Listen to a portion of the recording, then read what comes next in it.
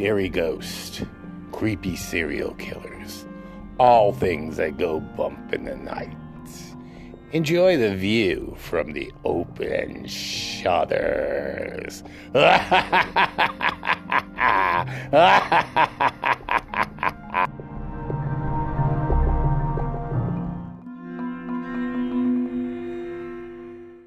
Alright, Creepsters, I'm Barry Marino. And I'm Philip Landry. And welcome to another episode of Open Shutters, and finally, an original new one. Yeah. We've been running these, we had to do something for the upstairs fire.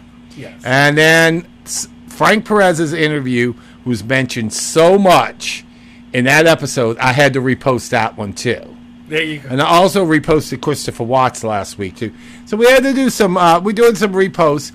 But sadly, we have something to say. This is the last time Philip and I are going to be together in person because he's moving this weekend. Yeah, the official move is this weekend. And we're going to all goes like it's supposed to. Yeah, we're supposed to do things. We're going to probably be doing stuff remotely from now on. If you can get your internet straight. I'm moving to the country. We'll see. Oh, God. We'll see. I don't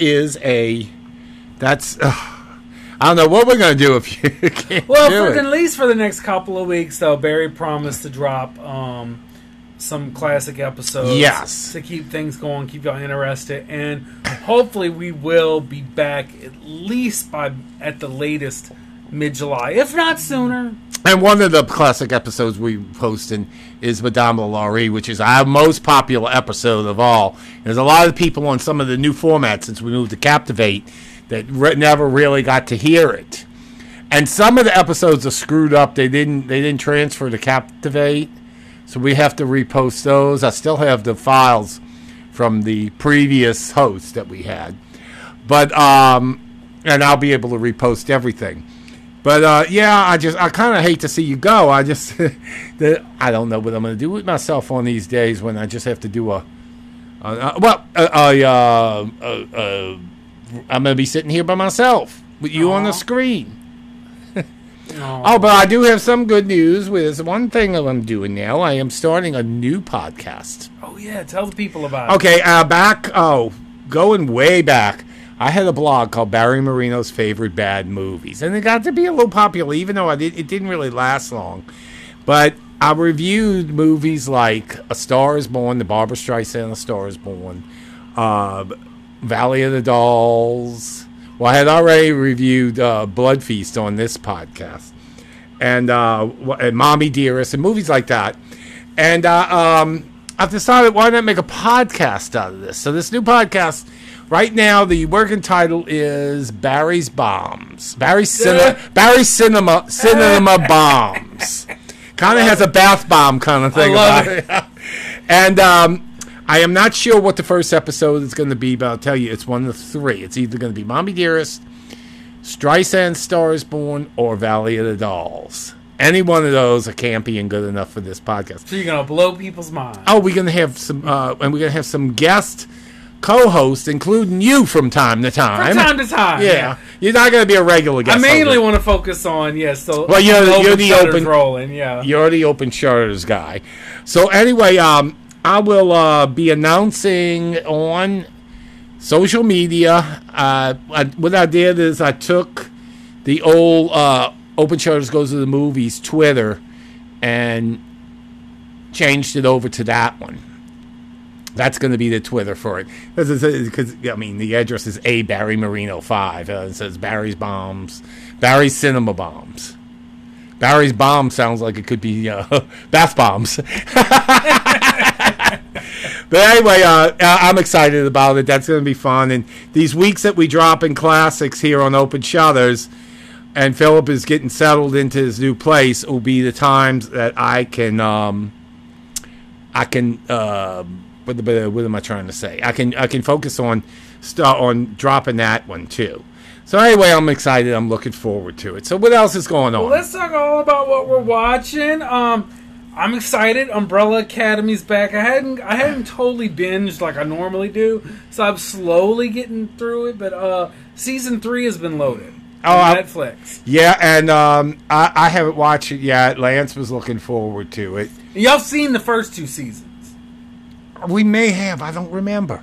We watched so much stuff. I can't remember everything. It had a little bit significant gap. And then we watched so much stuff for this podcast. Now, what else have you been watching on Netflix, though? You were talking about you were watching something on Netflix, though. The 2-sentence horror stories. Those are pretty cool. I've been watching those with Lance. They're 20 minutes. They're actually from the CW, and they take. Okay, but it's on Netflix. Yeah, but it's anthology. It's like Twilight Zone and Alfred Hitchcock Presents. It's a different story every week. Oh wow! Yeah, it's really and they're really fun. They're pretty good. You were talking about a few other things you've been watching. I have watched the first 2 episodes of The Old Man on HBO Max. And that's on HBO Max. Okay. Yeah, starring what's his name? Jeff Bridges. Let me check and see who else is in it. Jeff Bridges is in it. Amy Brennan. How you liking it? It's very, very good.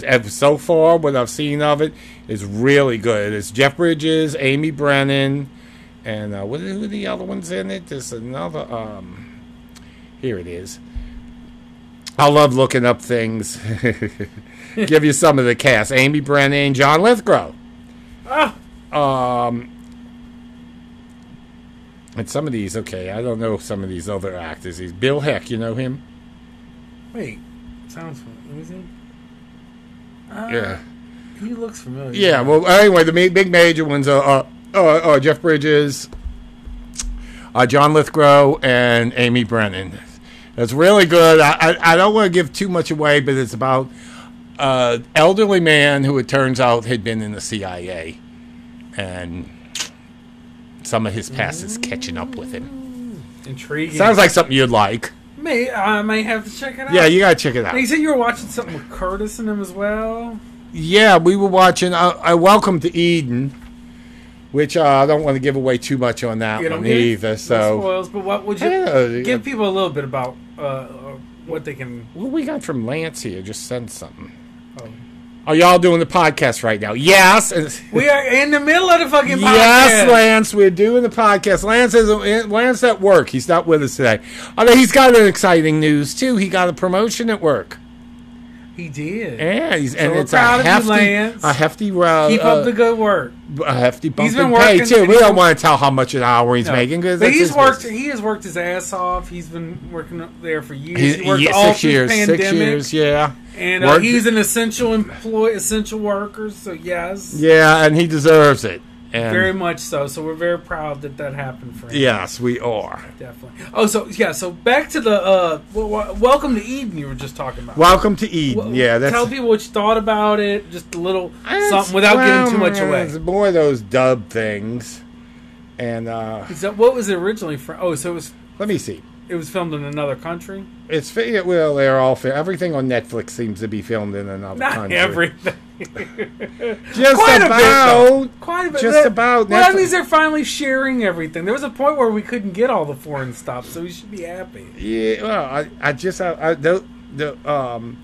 it works my nerves. Oh, come on, Barry. Well, this is a Welcome to Eden where there are 5 young people, and they're invited to an exclusive party on a secret island sponsored by this new drink. Oh, I hadn't seen that. And you said that's on Netflix? That's on Netflix, yeah. Okay, I'm going to have to check that out. I saw the little blip of it or whatever on the banner. Yeah, it's I'm not going to say anything too much more. I definitely want to watch that one then. And a couple of really good shows started new seasons now, huh?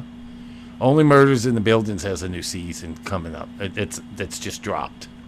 Well, at least one episode of it is dropped. Another one that had just had a new season. I love the comedy. I talked about it, I think, about a year ago or whatever. Mm-hmm. The second season has been out.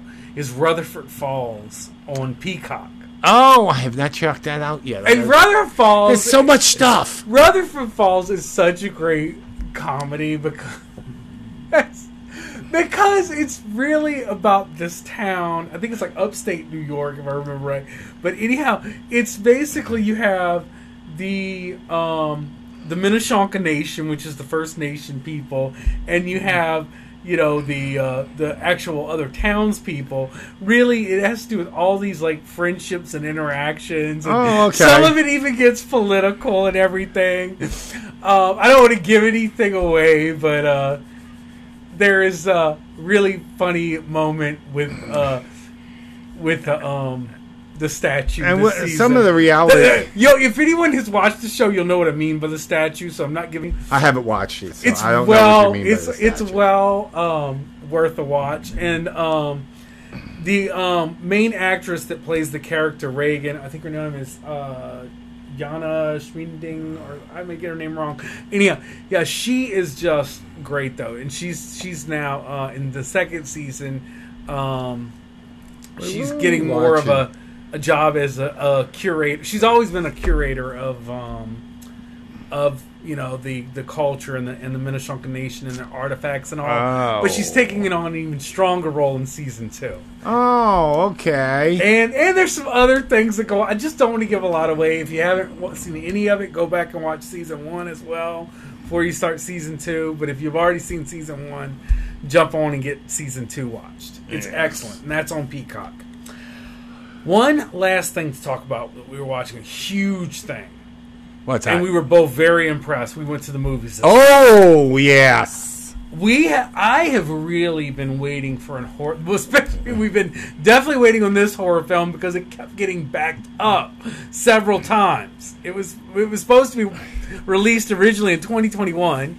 Then we got told it was going to get released in February of this year.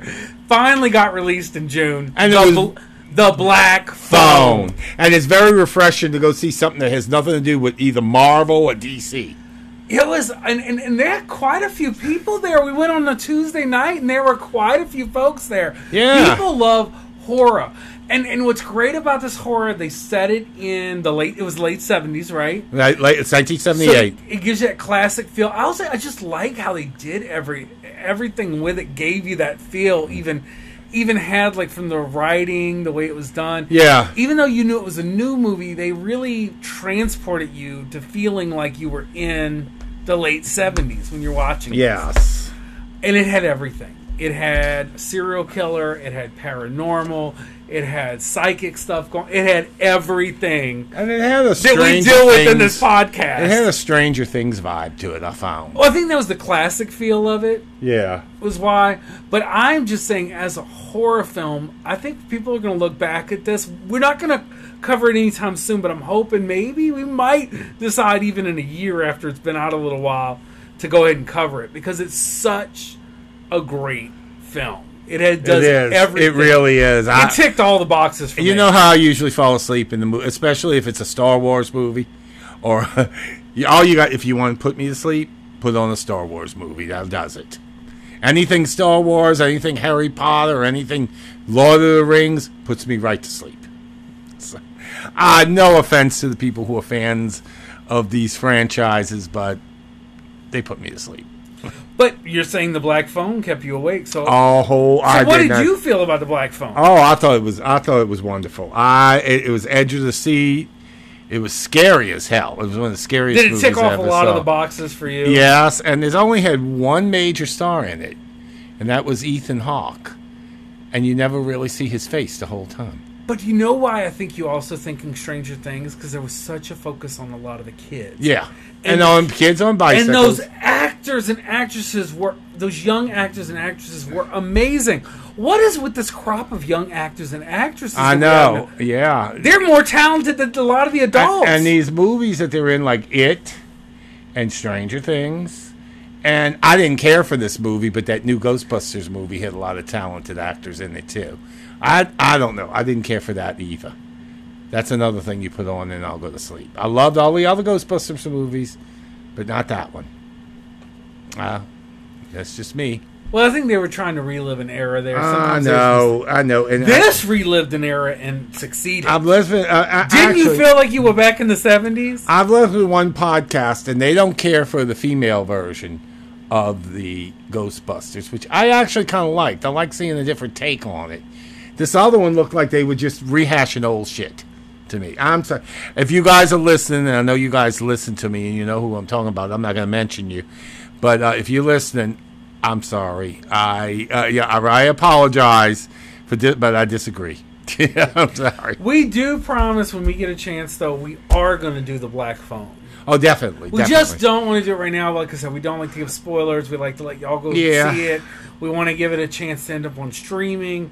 But I think it's something we may even break our little rule of where we had our little 3-year rule. We may break that on Black Phone only because it was that amazing. Yeah, we'll probably do it in a few months. We'll probably wait for it to get on streaming and then give it 3 months on the stream. Exactly, that's perfect. So whatever time that would be, whatever that would be. Yeah. Well, we mentioned Stranger Things. One newsworthy thing I do want to mention, I don't know if we kind of mentioned it slightly before, but it's gotten quite impressive. Kate Bush is doing amazing with her song Running Up That Hill that was featured in the episode with Max. I don't want to give too much away if people haven't seen it. But the ones that do know what I'm talking about. Running Up the Hill has actually broken 3 Guinness World Records. Yes. One of them actually involves one of your favorite singers. She actually toppled Cher's as the oldest female ever to hit number 1 on the UK charts. I know almost nothing about Kate Bush. Sorry, Kate Bush, if you're listening. But I've never really known her. Our British listeners really do know her. Yeah. Well, I know she was very big, but... the longest gap. Yeah. And it was the longest gap between number ones, and it was the longest time from the release date of the original when the song was released to actually hit number 1. It never hit number 1 when it was originally released. No. So congratulations to Kate Bush.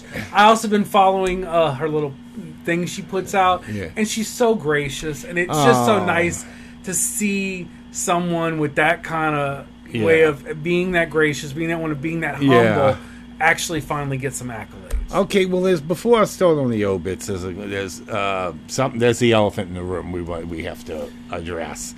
We like to stay away from politics as much as we can, but I think this transcends politics, and I really do think we have to address it. And as males, I have heard females on several podcasts addressing this. It is a woman's issue, but it's not really. It's everyone's issue because of this.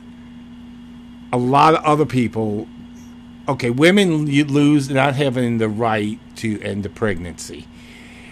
Women losing that right is also dangerous for the rest of us, because if they take that away, what are they going to take away next? True. LGBT people being able to marry, interracial marriages, just basic rights. And you're just trying to talk about the social implications. Yeah. If we just look at the healthcare implications of it, for overall, it's body autonomy for everyone that might be looked at. They're going to look at fine lines. No, you see, if they could stop that, okay, insurance companies won't have to cover birth control anymore. They won't have to cover vasectomies. Yes, that affects males. That affects sexually active heterosexual males. It's going to affect you too. If they're allowed to do this, they're allowed to take anything away from anyone else. What are they going to do next? Are they going to repeal the Civil Rights Act? They're thinking about it. Actually, the Voting Rights Act is going to be, I think, they didn't actually make a ruling. They just said that they didn't want to look. It actually affected because we were supposed to have 2 districts that were majority here. Yeah. Not for the 2022 election. They didn't want to pick it up and look at the case, which might be good anyway. But if the court doesn't change, it looks like they're going to look up at another case, the Alabama case, next year. And that could actually end up affecting voting rights. Okay, do you remember that poem? It was a poem about the Nazis. It said first they came for the Jews. I wasn't Jewish, so I didn't speak up. Then they came for the blacks. I wasn't black, so I didn't speak up. Then they came for the gays. I wasn't gay, so I didn't speak up. Yeah. Then they came for me, and there was no one to speak for me. There you go. Now, even you people out there that are pro-life, this could affect you too. It could affect things that, it could still go into freedom of religion. Well, it kind of is, and that's why I'm actually going to put a little caveat out there. I am going to get a little political because there was the other case where they said it was okay for the teacher to be praying on the field and all this. So I'm going to encourage all the witches and pagans, break out your cauldrons, break out anything that freaks out these conservative Christians, because if they could allow that coach to pray on the field, I think you as a teacher, if you're out there, you're pagan, witchcraft, you should be allowed to do whatever your rituals are. Exactly. And if the kids want to join in and they want to get in a circle and they want to throw things in the cauldron and stuff go on, so be it. So be it. But anyway, that's all I had to say. And as a point of view of a cis male, a gay cis male, but a cis male, I don't support this at all. No, I don't support it either. This it's non-binary. This is scary because this is like seeing a lot of things. anything, yeah. And you start having everybody's rights, and before long you could wind up in a dictatorship. And some of you folks think, well, if such and such is going to be the dictator, you don't want that, because if you've noticed, this person that you support so much turns on people, he can turn on you too. Yeah. All right, that's all we're going to say about that. Let's get to the obits. Yeah, let's rule with the obits. And ironically, our first obit is a transgendered woman by the name of Gloria Allen. She ran a charm school for transgender youth, and she died at the age of 76. And she was her rebellion started long before Stonewall. Gloria Allen was out and proud, immersing herself in the ballroom culture while attending weekend drag shows in Chicago's South Side, long before Stonewall. Yes. And she was quoted as saying, "When I came out of my mother's womb, I was out. Yes, the only time I entered the closet was to get me an outfit and a pair of pumps." Yes. I like her already. She was a black transgendered woman, and she grew to become a beloved elder in Chicago's LGBT community. I guess kind of like Marcy was here, you know. She was known for offering guidance and support to younger generations of trans people, just like Marcy Marcel was here, and many of whom were African American and Hispanic. And she ran a charm school starting in 2012 for transgendered youth, providing lessons in etiquette and comportment while installing confidence and strength in her students. And a lot of her students were homeless or at risk, and they called her Mama Gloria, or simply Mama. Oh, she said, "I cooked for them, I listened to them, and taught them etiquette." Now, her charm school was based out of the center on Halstead, which is an LGBT community center in the Lakeview neighborhood of Chicago. And her school lasted only a few years. She was not paid, and she often used her own money to prepare students' meals. But inspired a hit play called Charm, and she was also chronicled in the 2020 documentary about her life called Mama Gloria. So she was considered a celebrity. She even got mobbed and was hard to go places, and everyone felt like they knew her. We could walk down the street, and people always coming up to give her a hug or give a life update. Oh wow. Oh, so anyway, this is the fun part. Okay. Her idea for transgender charm school came out of a time at the center at Halstead where she met teenagers who were loud, as she told it, a little rude, and an approach to fashion and etiquette that was far different from someone who had been taught to wear gloves and a fancy hat for occasions. It may sound old-fashioned, but I would see these young people wearing negligee type clothes on the street, and I would say, how could they leave the house looking like that?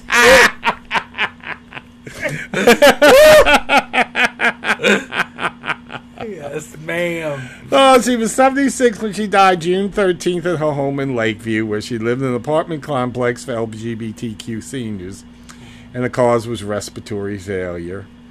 So, rest in peace, Mama Gloria. Fabulousness. Tens across the board. I didn't know you, Gloria Allen. but I wish I would have. Barry and I are both giving her 10s. We giving her everything. Everything, yes, ma'am. Alrighty, okay. So our next one, I'm gonna do this one next. I'll do this next. Okay, next one is an actress by the name of Mary Mara. She was she died at the age of 61. She was a character actress, and she's known for roles on ER, Dexter, and Nash Bridges. She appeared in a television career that spanned more than 30 years. She was 61 years old. I think I said that already. Her body was found last Sunday morning near the Canadian border. She had drowned while swimming. I wonder if there's some kind of foul play there. She was born September 21st, 1960, in Syracuse, New York, to Roger Mara, the former director of special events for the New York State Fair, and Lucille Mara, an accountant. And her brother Roger was a puppeteer. And he told the San Francisco Examiner in 1996 that he and Mary were encouraged by the mother's flair for the dramatic. So, her first on-screen credit was in the television movie The Preppy Murder, which is a case we may cover one day. It was based on a true story of a young woman's murder in New York. And in 1992, she appeared in Love Potion No. 9, Mr. Saturday Night with Billy Crystal, and the 2008 movie Prom Night. Now, one of the things she was known for her 2 TV shows with ER, she played a patient named Loretta Sweet. Not Hot Lips, Loretta Sweet. Correct. From 1995 to 96, and then on Nash Bridges, she played Inspector Bryn Carlson from 1996 to 1997. And she was pretty much taken off because her character overshadowed the male characters. Isn't it funny how these men are so insecure about this? So rest in peace, Mary Mara, and if there is any foul play involved in your death, we will be reporting it. Oh, yeah. All right, the last one. This is particularly sad. This is a young man, the name of Tyler Sanders. He died at 18. That's young. And it was a call from male the law enforcement told TMZ, who I'm reading this from, that they got a call from male not breathing Thursday. They responded.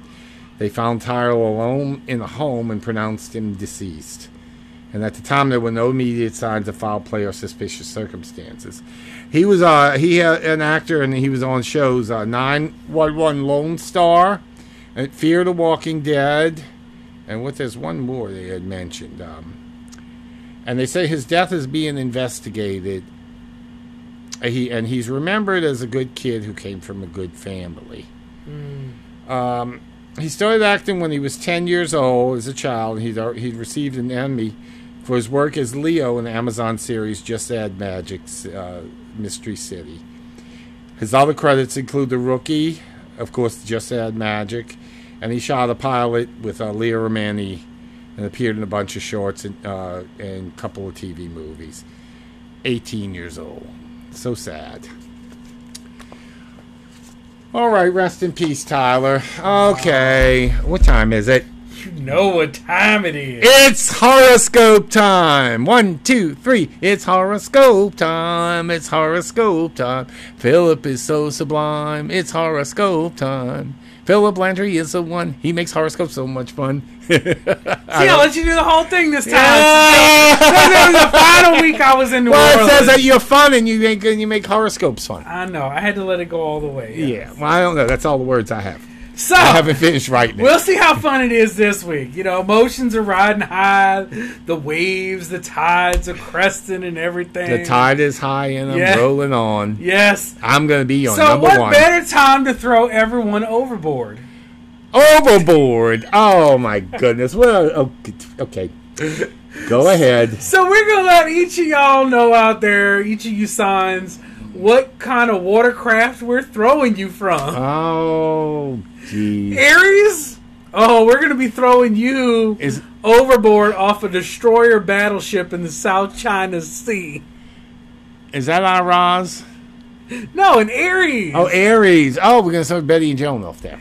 Yes. Okay. The China Sea? The South China Sea. Oh, China. I didn't say has China. it? Yeah, I didn't say it. Everything is people I are didn't say. talking a I lot said about South China Sea. I know, but there's a China mentioned. I a didn't lot even lately. say who the destroyer battleship was for or what was going on. Okay. We'll just leave it at that. All right. So, well, okay. Next is Taurus. This is probably a little more disconcerting, but they're going to be thrown overboard from a low-flying spaceship over the Bermuda Triangle. Oh my God, NASA craft.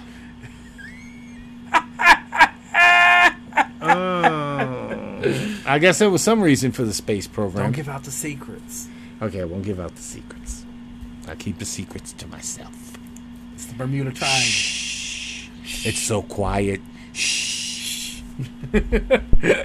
Oh, Lord. Next is our Roz. All right. Will, Gemini. Oh. You want to know what he's going to be thrown from overboard? Yeah, what? The good old Sun Princess cruise ship that was used in the pilot episode of The Love Boat. Oh, you going to throw him from a cruise ship? You know what that's going to cause a tidal wave, and it's going to be the Poseidon Adventure. But it'll be so exciting and new. But it just means, like the Poseidon that thing's going to capsize from that tidal wave that's going to happen when his ass gets thrown over there. And what are we going to do? So swim, Shelley, swim. I hope Shelley Winters is a guest on that episode of The Love Boat. Now that one was only used actually in that pilot episode. The actual the one that was used, there was two others, and the one that was mainly used for most of the episodes was the Princess Pacific or the Pacific Princess. Was Shelley Winters ever on The Love Boat? Are you really going to check it? Yes, I'm going to check it. He's checking it, y'all, right now to see if Shelley Winters was on The Love Boat. I don't know if she ever was on The Love Boat. We know she was in the Poseidon Adventure. Shelley Winters on The Love Boat. It is kind of funny to know if anybody was on both. Now you pose that question. On The Love Boat. I think Ernest Borgnine was on both. Yes, yes, you're correct. And I Stella think you're correct. Stevens, too. Yes. Yes. Oh, it looks like she was. Wait, is she? She was? Oh, my God, yeah. With Ernest Borgnine as her husband. On The Love Boat! Well. I knew Ernest Borgnine was on it. I think Stella Stevens might have been on it. It was really exciting.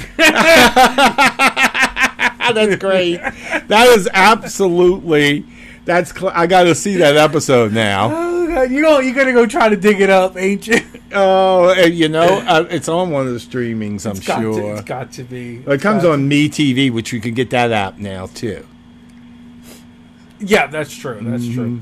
Well, that's if you survive being thrown overboard. For yours, Cancer. Oh, what's happening Y'all to are me? going to be thrown from a barge on the Mississippi River. Oh, my God, on the river? Yeah, you're going to be thrown... Rolling on the river. So, yeah, you'll be rolling on the river. With Proud Mary. You'll keep on burning. You know, I worked on the riverboat as a bartender, and I lasted a week. Oh, my. I could not wait to get back so I could quit.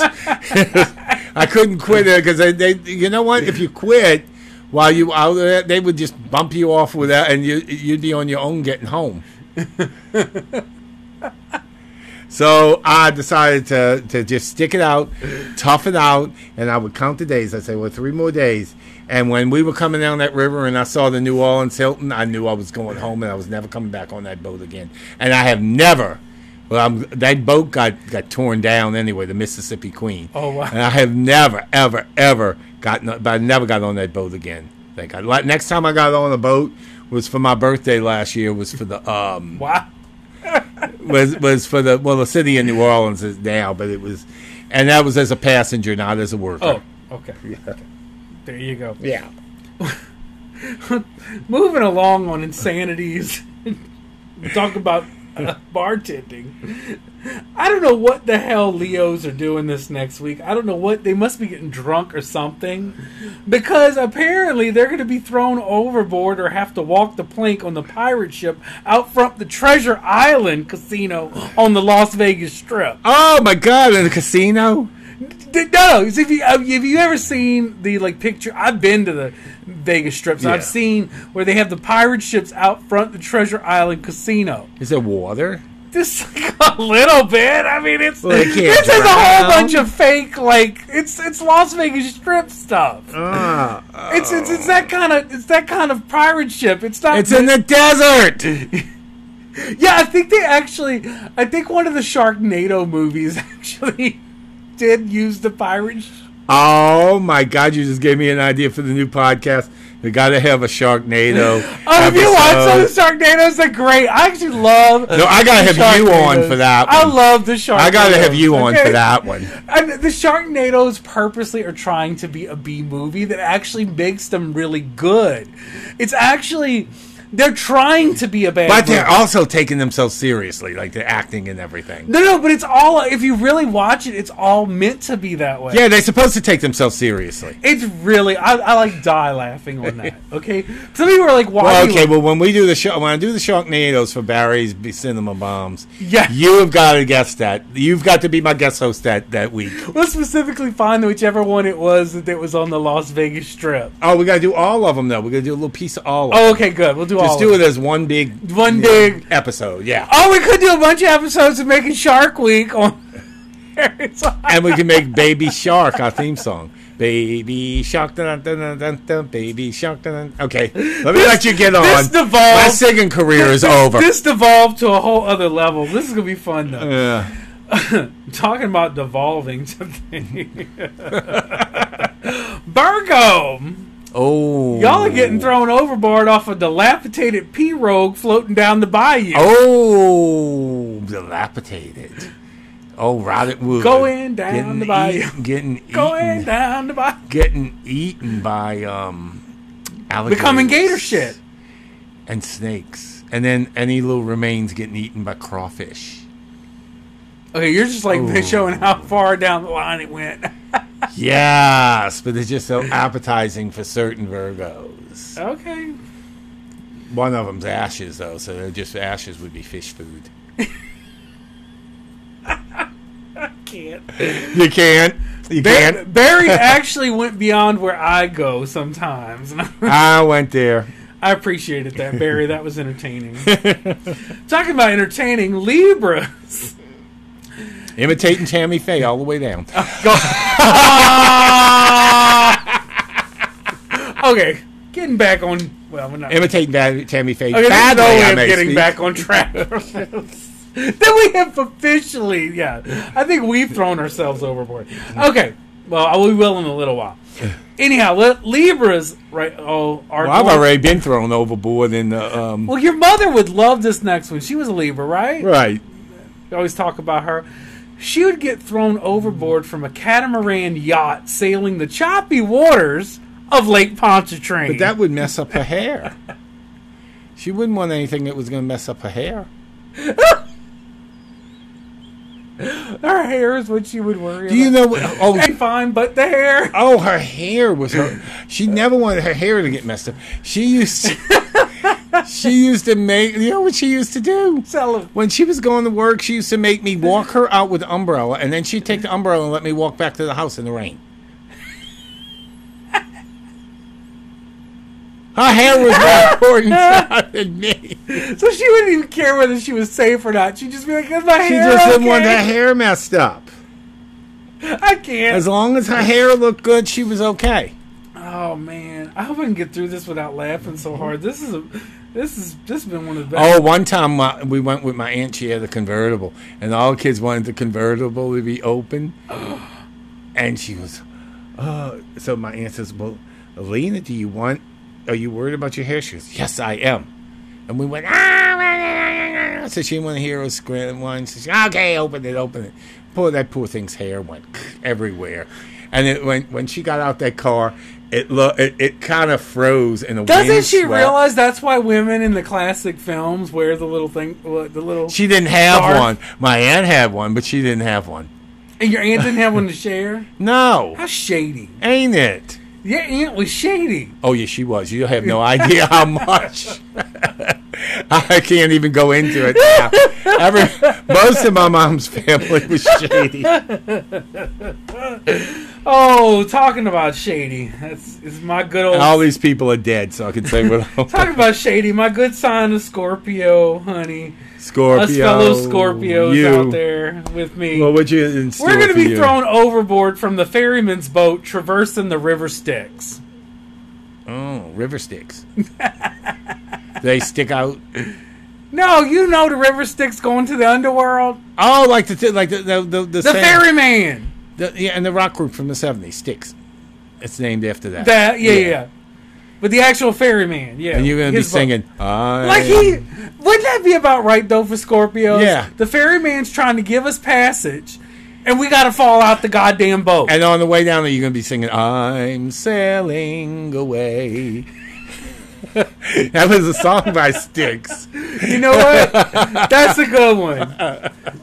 Man, props to you for that. That's entertaining. Oh, Lord. Oh, Lord. Not so entertaining. Sagittarius. That's my sign. I drank my super coffee, so I'm in That's rare my form. partner. Sagittarius. Oh, what's happening to him? I don't have any sympathy for him right now because he's making you move. He's going to be thrown overboard from a speedboat trying to maneuver what is left of Lake Mead. Oh, good. He's going into a dry lake. That lake is drying up so much. I just saw on the news the barrels from who knows the night, might even be from the 50s, 60s, and 70s that the mafia threw with bodies they're finding bodies in the barrels. I bet you Frank Sinatra threw a few of them barrels. Yeah, and they said they don't know, but if it keeps drying up more, there may be more barrels exposed. I wonder how many people in my family threw them barrels. I don't know. And this is like we're talking about those like metal. It looks like metal drum barrels from what I saw on the thing. This is not wooden. This is those because those metal drum barrels would survive a lot, you know. Yeah, But they're finding bodies out there in Lake Mead now. I know, and it's just I know. All like growing up Italian. You see, when you're a kid, when you grow up Italian, you celebrate your birthday 6 months early just in case.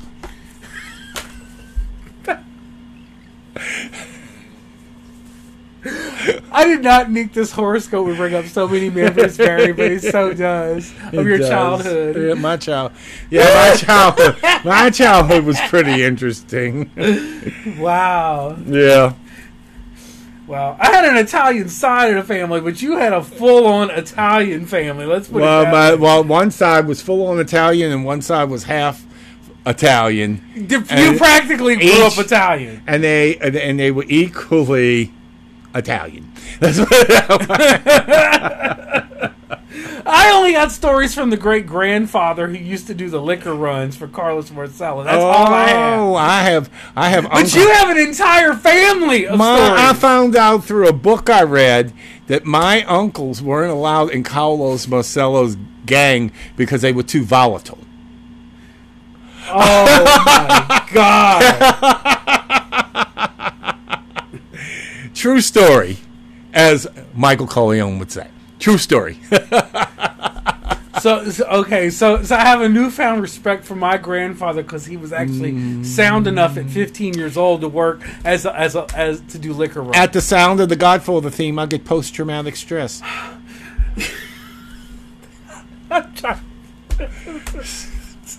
You're giving me a lot of stand-up material here. Oh, this whole thing is a stand-up routine between the two of us. All right, talk about stand-up routines. Capricorn, that's your partner. Lance. Oh, what's going to happen to his ass? He's going to get thrown from a whitewater raft rolling on the Cherry Creek route. Yeah, in California. That's near Yosemite. It's those dangerous whitewater rafting. He keeps on pissing off this Italian man. He is going to get thrown from something. All right now. You get me. You bringing out my inner Dago here.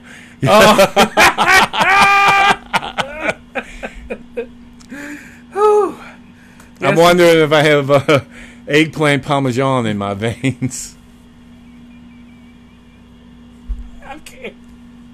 I never realized being Italian gives you so much material.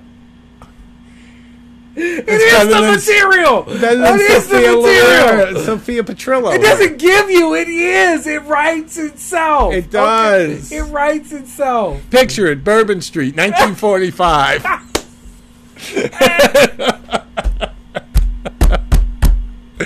Oh, woo! This episode is going to get a lot of downloads. Just word of mouth. If I can get through this without laughing, at least I got 2 more signs I gotta make it through. Okay, get through your signs, okay? Oh, no, it's fine. It's fine. This is entertaining. Aquarius. I don't even know what to really say about y'all, how this happened. But y'all are going to get thrown overboard from the sinking Titanic because your ass made a miscalculation when time traveling. Time traveling? Yeah, they couldn't get it right, apparently. Oh. The only reason why I would want to time travel was to take my 30-year-old body and bring it back here.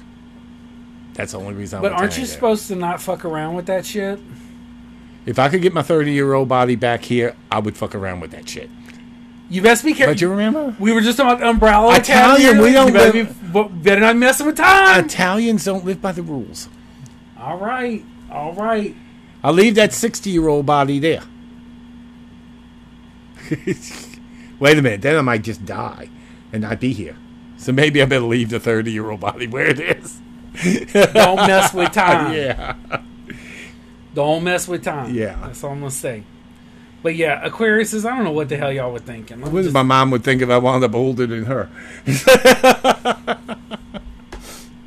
That's maybe what was the problem. They were trying to go back to when they had a better body, what they thought was a better body, and then they fucked up. But you know what? All you really have to do is just do the best to make your body the way it is better.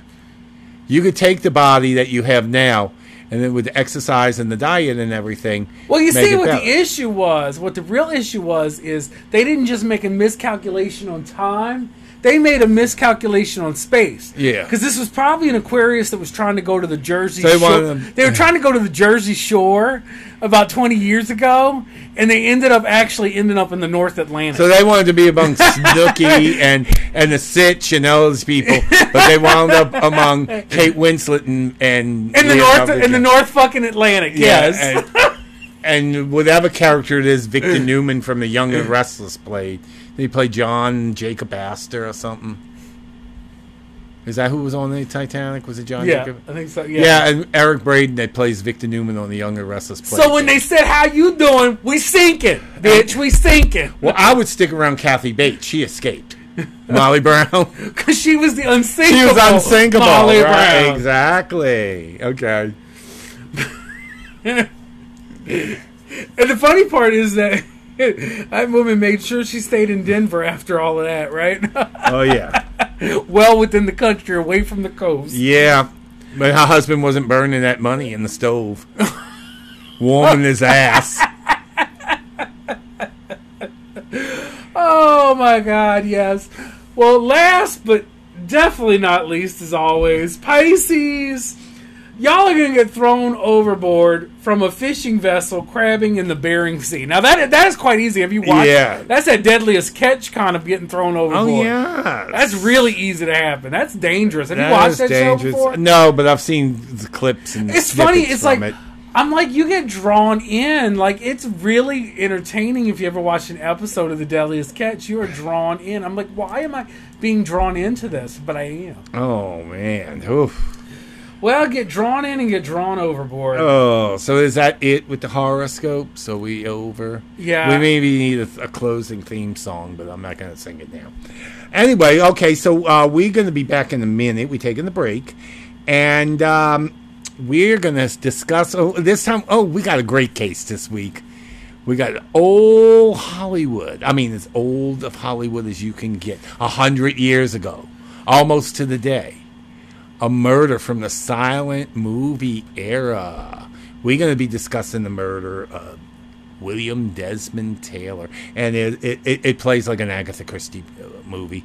And even down to the way the body was and everything. We're going to explain that later. So anyway, you guys, we will be right back after we use the bathroom and get stuff to drink and things like that.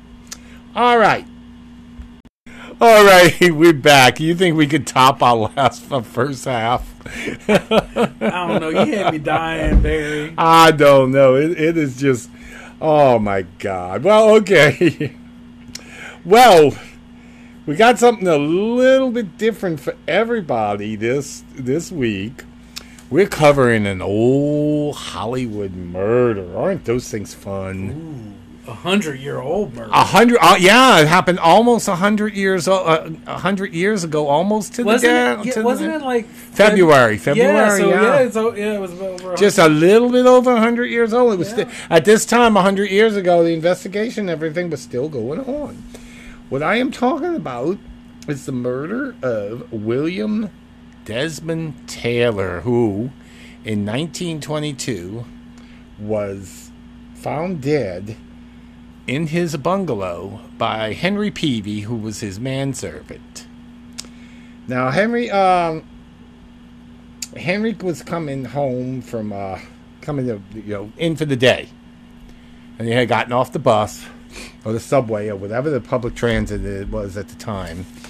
And he came into there, and he noticed something weird, that Mr. Taylor's door was unlocked, and all the lights were on.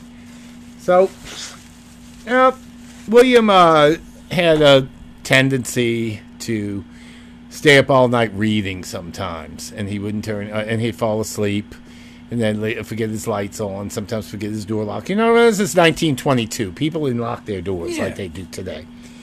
So when he came into the room, he came into the room and he found William Desmond Taylor lying on the floor, like straight, his arms to the side, like somebody had put him that way. And he thought that maybe he had a heart attack or some kind of event. So he went to the body, and noticed that the man was deceased. And he saw two little bitty holes by his heart. Two small, really small holes, which almost sounds like something from a movie from that era where there was no blood or anything. This is really strange. So of course, Henry Peavy had been arrested for cruising in the park, and William Desmond Taylor was supposed to go that afternoon to court with him to speak in his behalf, to keep his sentence as his employer. As his employer. And Taylor was really a great boss to this guy. He was black and he was gay. So of course, when the police come, he ran out screaming, "Mr. Taylor's dead! Mr. Taylor's dead!" Big old Queen getting all dramatic, everything like that. And he was the first suspect because he was black and because he was gay. That was enough for them. He became the first suspect. So, profiling. Exactly, profiling. And at first they thought he died of a stomach hemorrhage. But then it was when, that's right, because Henry didn't see they thought he had a bleeding ulcer. But then when his body was rolled over and they saw where the bullet holes had exited. And no blood or anything, which is really strange. So then his funeral was on February 7th, 1922, an Episcopal ceremony, and he was interred at the mausoleum at the Hollywood Cemetery, which is now the Hollywood Forever Cemetery, on Santa Monica Boulevard. And they were investigating. They checked his wallets when they found him. He had $78 in cash, which in today's money is like about $1,200, believe it or not. His silver cigarette case, a pocket watch, a penknife, and a locket with a photograph of Mabel Normand. Now, you know who Mabel Normand was? She was like one of the biggest stars in Hollywood. She was a comedic actress. She worked with Charlie Chaplin. She worked with Fatty Arbuckle. And he had a locket with her photograph. And there was also a 2-carat diamond ring on his finger. So robbery wasn't a motive.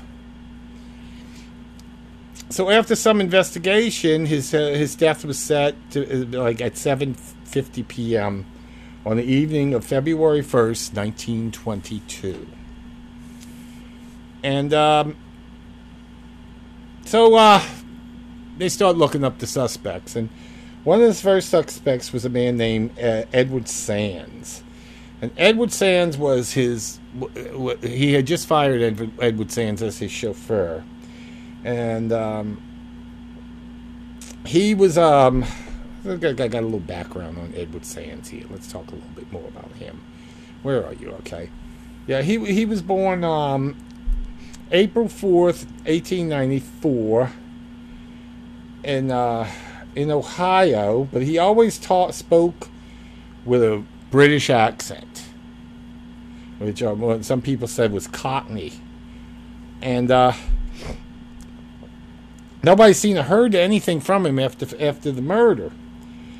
But Taylor had fired him because he caught him stealing. So a few months later, he sent Edward Sands a pawn ticket, in the name of William Dean Tanner. Now, you know who William Dean Tanner was? You have any idea, Philip? Mm-mm. William Dean Tanner was William Desmond Taylor.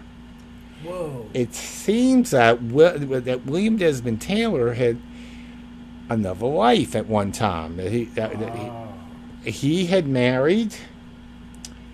To give you a little, okay, we're talking about William Desmond Taylor right now. He was born on April 26, 1872, and he was an Anglo-Irish American film director.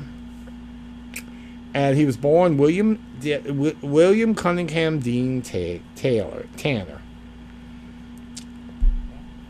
And he attended Marlborough College in England, and in 1891, he was Irish.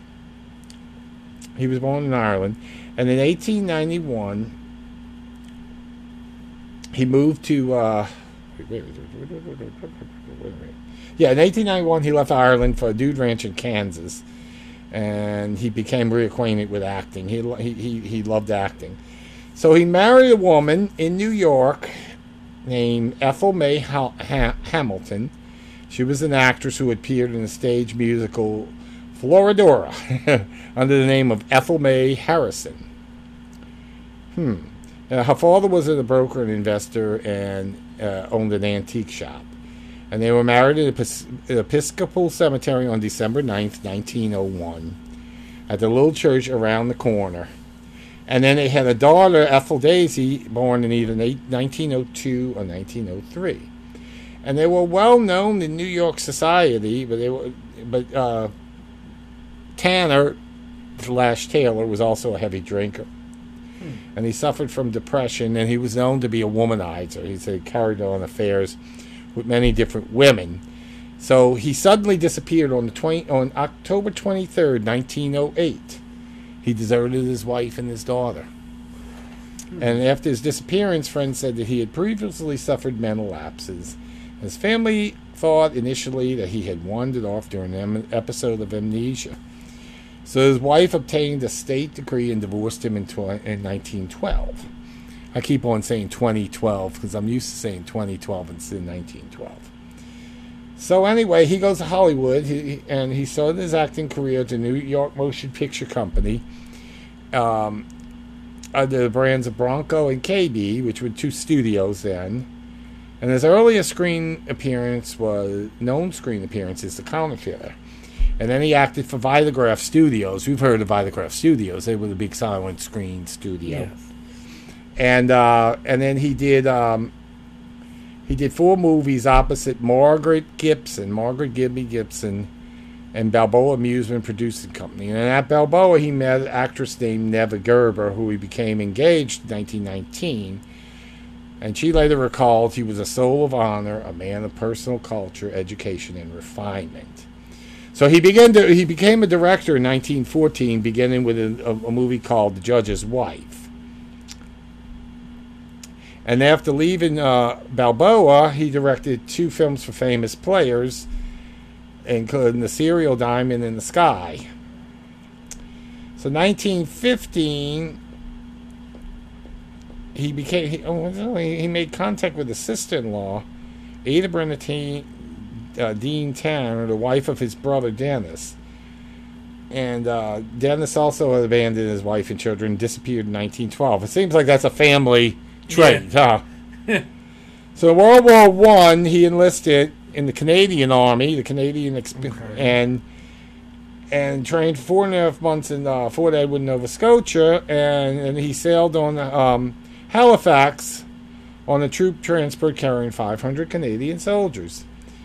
And they arrived in Hounslow Barracks, London, in December 1918. And then he was ultimately signed to the Royal Service Corps. And at the end of April 1919, he reached his final billet in France.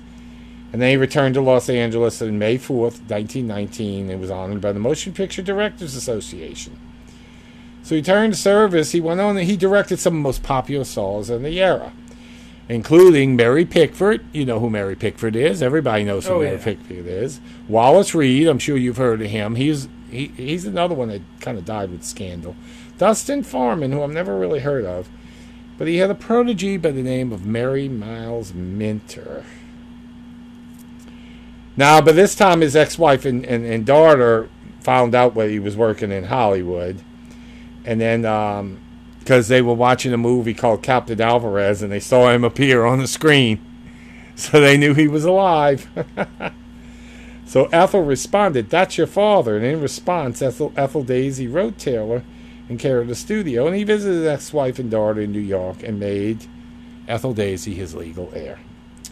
Okay, so we know what happened with the murder. And we're going to talk about some of the suspects here. First of all, who should we start with? Well, Henry Peavy was one of the suspects. And he was the one who replaced Edward Sands, the one that had found him. And newspapers know that Peavy, he was very flamboyant. He wore these flashy golf outfits, but he didn't own any golf clubs. And 3 days before Taylor's murder, he had been arrested for social vagrancy and charged with lewd and dissolute, which means he was probably given a blowjob somewhere. Something like that, yeah. So, according to Robert Goldlow, even though the police decided after severe question that Peavy was not the murderer, the Hollywood correspondent in the New York Daily News, Floribel Muir, came to a private conclusion that Peavy was the murderer. Of course, you know, in that era of indigenous women reporters, ingenious women reporters, she thought that she could engineer a scoop. Ingenious, yeah. Engineer a scoop by tricking Peavy into apologize to the indigenous community and slip up. She knew from the movies that blacks were deathly afraid of ghosts. Oh, my God. Oh, we're getting into step and fetching. She knew from the movies that blacks were afraid of ghosts? What the fuck? It's a messed up time back then. Oh, and with the help of two Confederates, Frank Carlson and Al Weinshank, she offered Peavy $10 if he would identify Taylor's grave in Hollywood Park Cemetery. Weinshank had already gone ahead with a white sheet, and Muir and Carson drove Peavy to the site. Weinshank, who came from a tough section of Chicago, spoke with accents of a hoodlum. When he loomed up in the sheet, are we talking KKK stuff here? He cried out, "I am the ghost of William Desmond Taylor. You murdered me. Confess, Peavy." Oh my gosh. He was pretending to be a ghost, and Henry Peavy laughed out loud and then cursed him out. Good for you, Henry. Wow. And unfortunately for Mrs. Muir, she was unaware that Taylor had a distinctive British accent. And Weinstein was talking with his Chicago accent. Oh, I mean, we were laughing. We were kind of like horrified because it's like when you think about it nowadays, it's like that would be so disturbing. It is, yeah. By today's standards, to just blame somebody and do it in that manner. Yeah, no. So, Weinshank, as Muir revealed in her memoirs, not only spoke like a hoodlum, but was also one of the alleged Chicago mobsters who were later gunned down in the infamous St. Valentine's Day Massacre. Oh, these people were so fucked up. So poor Henry Peavy died in San Francisco asylum, where he'd been hospital for syphilis-related dementia. That's what happens when you do that lewd behavior in them parks, right? Oh, God. All right, our next suspect is Mabel Normand. Mabel Normand was, she was a big star. I mean, let's think, who would be comparable to Mabel Normand today? A big comedic star. Somebody like, A big comedic star? yeah, big comedic star. Big comedy star. Female comedy star. In the movies. Why is my brain dead? I don't know. Why is my brain dead, too? Leslie Jones. Melissa McCarthy, let's say. Probably something in that category. Melissa McCarthy. Or Kristen Wiig. Somebody like that, you know? Yeah. And she was a big star. And her frequent co-stars with Charlie Chaplin. We know how big he was back then. How big he kind of still is now. And Roscoe Arbuckle, Fatty Arbuckle. And she was deeply, according to this, William Desmond Taylor was in love with her. And she had a problem. She had a little bit of a dark side. You know what it was? She loved her nasal candy, her nose candy. She was a cocaine addict. So, according to things that I've read and things I've heard, he was always trying to get her off of the drugs. And he even to the point where he had threatened one of her dealers. And Taylor was going to testify in court against one of her dealers. So there's a little bit right there that maybe one of them drug dealers had something to do with this. Now, on the night of the murder, Mabel Normand was at Taylor's bungalow at 7:45 p.m., which is about the time the murder happened. And he had lent her a book that she was carrying, and when they left, they blew kisses at each other. She got in her limousine and drove away. She was the last person to see William Desmond Taylor alive. But they put her through a grueling interrogation, but then they ruled her out as a suspect. And most writers have done the same. Most subsequent writers, there's been several different takes on this case, and most of them have said that Mabel didn't do it. Now, this is one I didn't know. Faith Cole McLean. She was an actor of Douglas McLean. Oh yes, this is his neighbor. She actually saw someone coming out of the house. She said looked like the villain in the movie. He was dressed in the dark thing, with a hat and smoking a cigarette and everything. And he paused for a moment. She saw him. Yeah, he's my idea of a motion picture burglar, is what she said. And she recalled this person paused for a moment before turning and walking back through the door as if having forgotten something, and then reemerged seconds later, flashed a smile at her before disappearing into the night between the buildings. And Faith McLean thought that the loud noise she heard was a car backfire, not a gunshot. She heard a loud noise. And she told the police that this person looked funny, like movie actors in white face makeup, and speculated it may have even been a woman disguised as a man, because she was of short stature. That's possible, yeah. All right, now we get into something. Now these next three are really viable suspects. First one we're going to talk about is Mary Miles Minter. She was a former child star and a teen screen idol. I guess kind of like Taylor Swift today without singing, And she was William Desmond Taylor's protege. And she had grown up without a father, and she was only 3 years older than Taylor's daughter, so he kind of took her under the wing as a daughter. But she fell in love with him. Wow. And she wanted a relationship with him. She was 19 and he was 49. And She wanted a daddy. some people think that their relationship was sexual. Some of them think it was more protege, mentor kind of thing. It could have been both. And Let's be honest about it. It was back then. she had written some really passionate letters to him that had a lot of that were pretty racy. And he might have groomed her. We don't. I mean, Yeah, let's be real it looks here. a little bit like. Let's be real. So we have another. The next episode is Charlotte Shelby, who's Mary Miles Minter's mother. And she was the ultimate stage mother. I mean, like the Mama Rose. Oh gosh. And she had been described as manipulative and consumed by wanton greed over her daughter's career. And she was a failed actress herself, so she was kind of living vicariously through her daughter. But she was really she hated William Desmond Taylor. And she was really afraid that he might have married her, and he may have even been influencing Mary to get away from her mother. Yeah. And Mary was her meal ticket. She didn't want to lose her meal ticket. And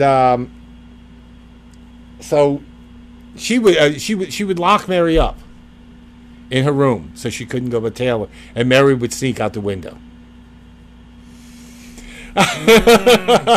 So classic. Look at this. I mean, this is we talk about shit that happens today, and this is 100 years ago. This is 1922, and this is the same kind of stuff that's happening. Parents of famous children stealing their money. Shady fuckery then, shady fuckery now. The shadiest of all, yeah. And she was also, and they were from Louisiana. They were from Shreveport, Louisiana. Shreveport. They were from Shreveport. Shreveport. And she was...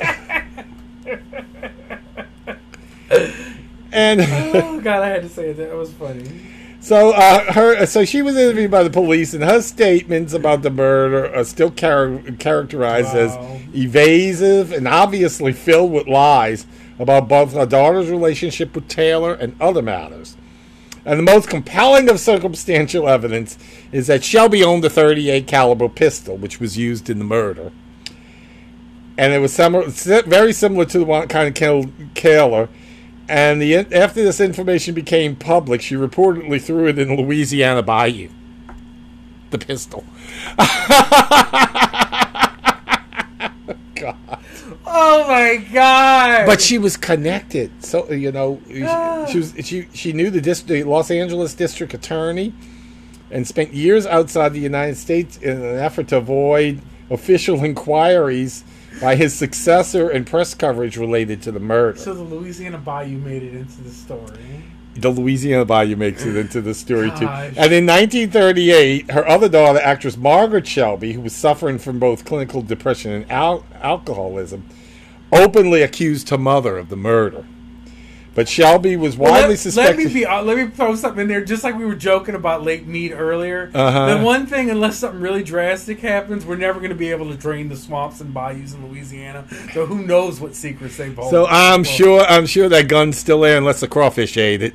Yeah. There are probably so many secrets. I'm sure there are secrets. Oh God! Now,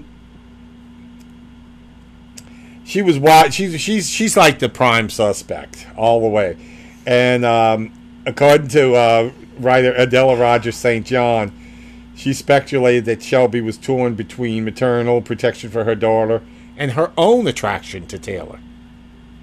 That's another rumor, is that she also was in love with Taylor. Oh, she was thinking she was more age appropriate. Or I guess she was more age appropriate.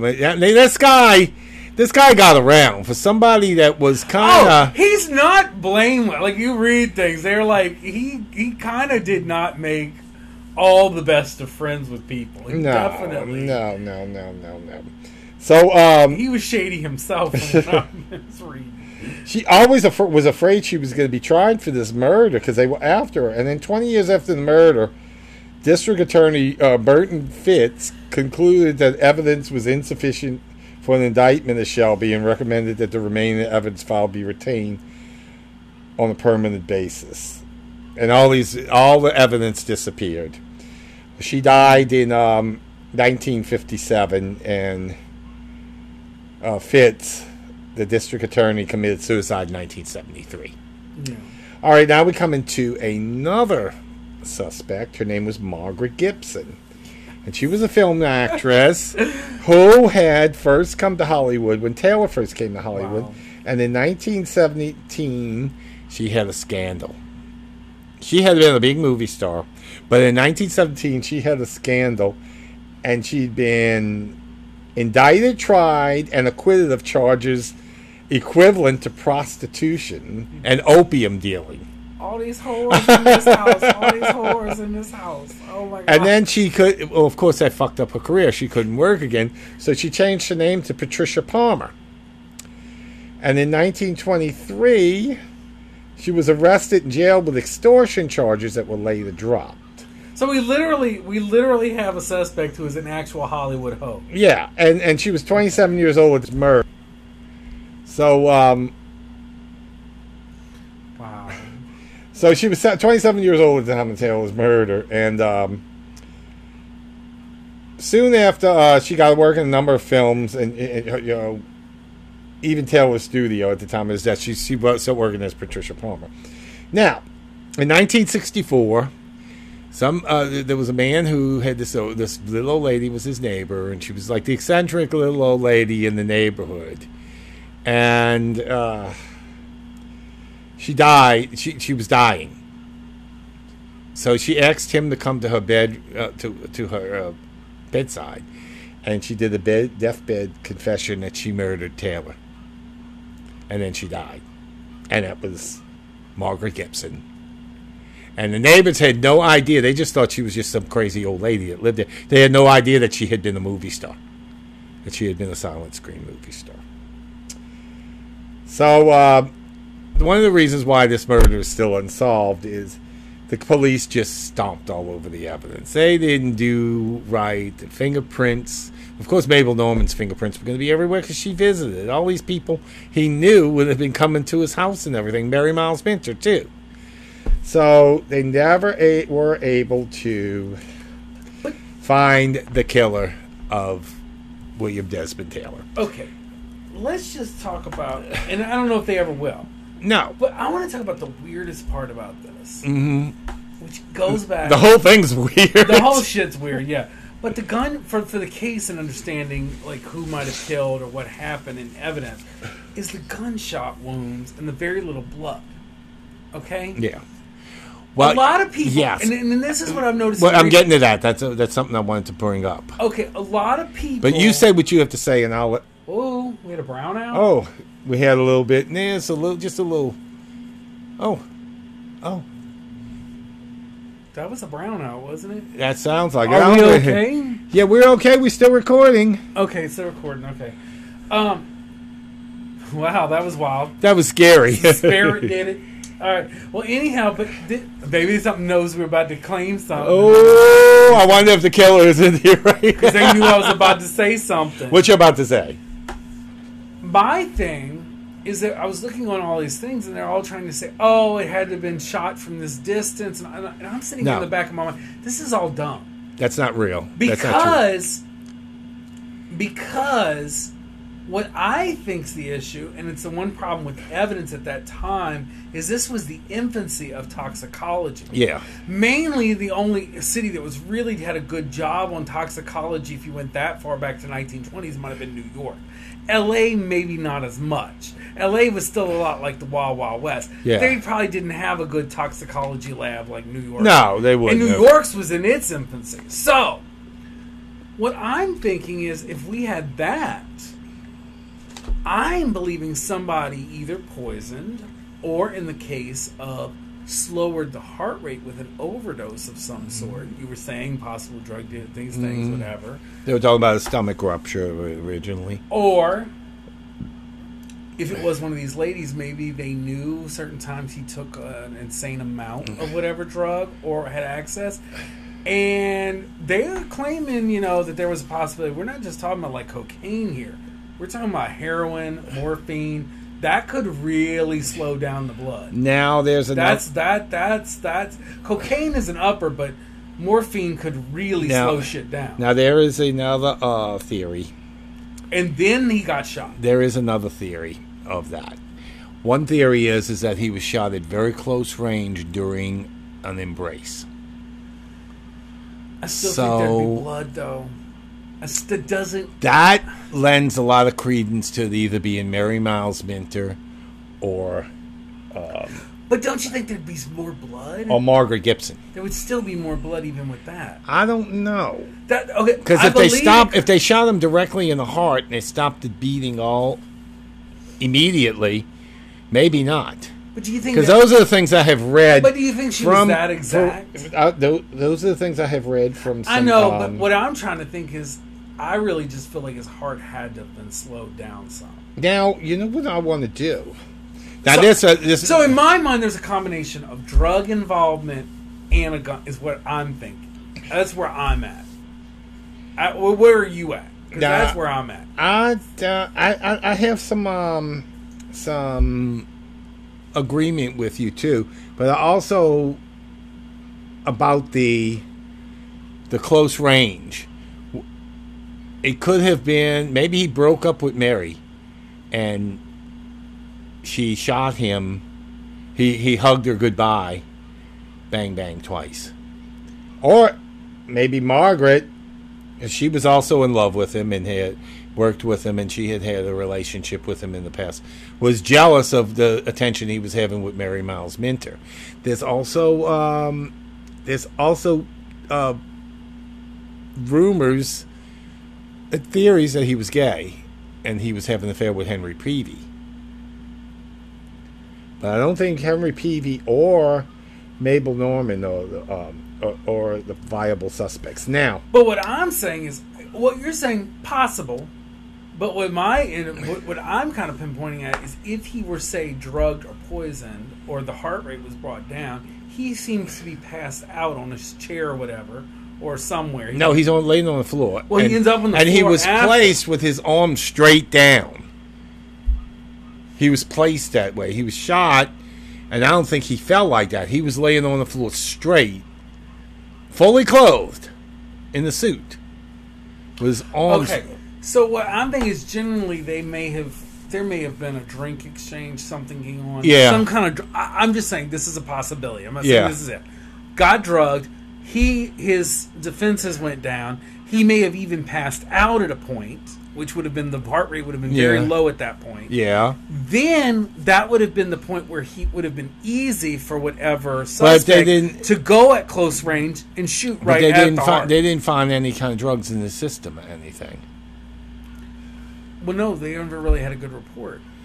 But that's what from what I'm seeing, there's no good reports out there. Yeah. Did you get a hold of the autopsy report? No. I've read different books. There was one book I read called The Cast of Killers. And toxicology back then was pretty shitty, unless you were in New York, possibly. And King Vidor, who was a very famous director. As a matter of fact, he directed Bette Davis in a movie called Beyond the Forest, which is going to go on my bad movie podcast. So I'm not saying what I'm saying is right, but it's a possibility. Yeah.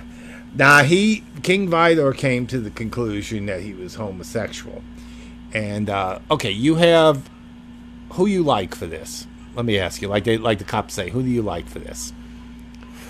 Who you think is the most viable subject who could have been the killer? It could be almost anyone. I would say based off of everything that I'm saying, and also what you said about the body and how it was laid, I would have to say that would have been someone who was definitely in love with him. And they cared about him, yes. There was too much care taken. Yeah. And I don't know. And, I mean, there could have been... Honestly, there could have been... Now, King Vidor thought, because he did a lot of investigating on this, and then they wrote a book about his investigation called The Cast of Killers. King Vidor thinks that it was Charlotte Shelby. She had the most to lose. He took her daughter away. Motive-wise, She yes. probably would have had to go on an allowance, a meager allowance, and she was used to living high on the hog, and it would have really, really fucked with her life. Now me, okay, I'm leaning towards Mary Miles Minter. A young girl, headstrong, overly emotional, in love with an older man. He decides to break it off with her. He hugs her goodbye. She shoots him twice. And her mother was the one who owned the gun. Now, she could have thrown that gun in the Louisiana bayou, not to protect herself, but to protect her daughter. Also, this possibility couldn't be the two of them involved together. But I have one little thing. Couldn't you have both of them have done it together? Why did Margaret Gibson confess to it? That's the only kind of thing that sticks in me. It makes me wonder. If one of these two women did it, why did this other woman confess to it? Although some of these actresses are crazy as hell, and her dying wish, she might have wanted to make some kind of maybe yeah, maybe she wanted to bring her name back into the news or something. But what 40 years later, what would her motive for killing him would have been? Well, she was so allegedly in love with him also, and he had dumped her, supposedly either for Mabel Normand or. You know what would be the crazy truth? What? If all these women banded together and killed his ass. Now that would have been for an entertainment. Women do that kind of thing too sometimes. That would be entertaining as hell. Kind of like Diabolique. It might have been the Me Too era, like back then, 100 years before, saying, "Let's fuck." But this I am definitely leaning towards Mary Miles Minter, and in a passion, and I'm also leaning towards Charlotte Shelby destroying that evidence and destroying the gun to protect her daughter. Because if her daughter's career got ruined, so did her life. As it turned out, Mary Miles Minter's career did get ruined. Which does and lend Mabel to Normand's the two career. of them could have murdered him together. Mabel Normand's career also suffered from this, just by association, just by guilt with association. But and then the guy that kidnapped him, well, he just disappeared. What happened to him? Nobody's ever seen or heard anything from him ever again. The what's his name? Not Henry Beebe. Edward Sands. He disappeared. Nobody ever heard thing. I don't know if he was paid to go away, or if somebody took care of him too, and they never found the body. This is an intriguing case, isn't it? Yeah. There's so many. It's almost like this puzzle that you think you got the piece, but then there's one little part that doesn't fit. And if it was a drug dealer, they could make it stage where you feel like it's any of these women. Yeah. Presented a certain way. It could have been Mabel Normand's drug dealer because he was getting ready to testify against him, and he was trying to get, that was a customer, a good customer. Would then lend to the method I was talking about, where you overdose the person because they love drugs, right? Right. And then you shoot them. Good, And that would totally explain. And we don't know because even exhuming his body after all this time, it's probably. But there's so many bizarre things. It's like the placement of the body. Is his body? Are the bones even still there?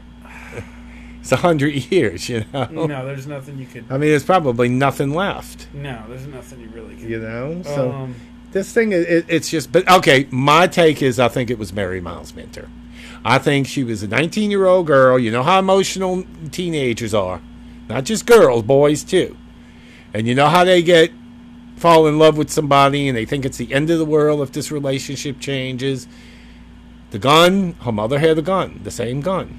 That type of gun that killed him. She does this. And when they told her about it, that's another part I didn't see. I had seen in one of the podcasts. When the police came to and told her about it, she acted as though she already knew.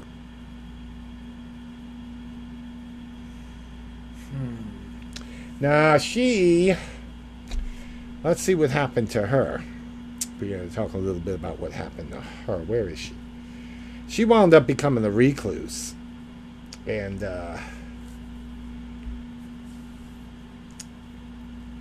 She only made 4 motion pictures after the murder. And then she married James Kirkwood Sr. Well, that was her first marriage, was James Kirkwood Sr. But after the death, she sued her mother for the money that she said she stole from her. The case was settled out of court. And in 1934, a hearing took place in Los Angeles with Hilda Dempsey, proprietor of a dress shop, claimed that Minter entered the shop and took a tweed dress. She was caught shoplifting. And then she stated that she had helped Ms. Deasy's dress top, and she took the dress as owed interest. She said that she owed her money. Now, she married real estate. In 1957, she married a real estate developer and was married to him until her death. Now, later years, she commented that she was content to live without a Hollywood career. She later reconciled with her mother and proclaimed her love for Taylor throughout her life. Minter's money had been invested in Los Angeles real estate, and she seemed to have lived a relatively confident prosperity. And she moved to a house in Santa Monica. Her mother, Charlotte Shelby, died there in 1957. Now, in 1981, someone broke into her house, severely beat her, and stole more than $300,000 worth of antiques, china, and jewelry. And the former living companion and 3 other people were charged with the attempted murder and burglary. She died in 1984 at the age of 82 as a stroke. She was cremated, and her ashes were scattered at sea. Now, supposedly she was she had gained a lot of weight, and supposedly she was almost kind of like Norma Desmond, living like as a recluse. Oh, goodness. Yeah. So her life was pretty much, well, she lived she had money and everything, so she wasn't, but she's always proclaimed her love for him till her dying day. And I'm wondering, a teenage girl, all enamored with this older man. The older man rejects her for whatever reason. And in a fit of passion, she has her mom's gun. Let me hug you goodbye, bang bang. That sounds reasonable, doesn't it? Sounds reasonable. There's just that little bits of other. But yeah, like I said, for me. and then why? And then, but that also explains why the mom would have let her would have gotten rid of that gun, either if she did it or if he did it. And they said that the neighbor said that she thought that the person that came out of Taylor's house was a woman dressed like a man. That's key. Which,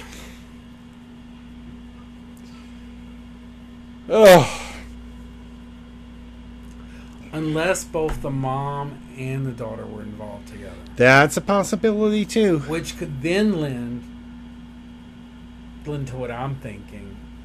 One poisons, gets them to use the drugs to get a lot more than normal. But lowers it, and then the other comes. But her relationship with her mom was so volatile, and it wasn't really good. I don't know if they would do something like that together. Unless they had reached a head where they were both tired of him and his shit. Maybe he was cheating around with somebody else. Yeah, But like I said, in that case, I could have put the other woman involved in that. What is Gibson or whatever? Could have put her in on this, right? Yeah. And that's where I'm thinking there could have been multiple women involved in this. Yeah, it could have been, but I don't know. It's kind of it's a little bit wild thinking that that all the that 3 women or something were involved with this. I'm not okay. So anyway, there's a few pop culture things that are based on this. Yes. The murder appears in F. Scott Fitzgerald's 1940 story, Pat Hobby's Christmas Wish, where Hobby discovers a supposed confession of murder from a Hollywood producer and tries to use it to blackmail him. The film Sunset Boulevard, with William Holden, Gloria Swanson, features a fictional, aging, silent screen star named Norma Desmond, whose name was taken from Taylor's middle name and Mabel Norman's last name. Well, the film Hollywood Story from 1951, an attempt by Universal Studios to take advantage of the success of Sunset Boulevard, is clearly based directly on the Taylor murder. I have to check that movie out. The film reaches a fictional conclusion, and it follows the circumstances of the real life closely. Gore Vidal's novel Hollywood features a fictional account of the Taylor murder. Taylor's murder was depicted in David Merrick's production of the Jerry Herman, Michael Stewart cult musical Mack and Mabel, which Mabel is Mabel Norman, which opened on Broadway at the Majestic Theater on October 6, 1974, and ran for 6 previews and 66 regular performances.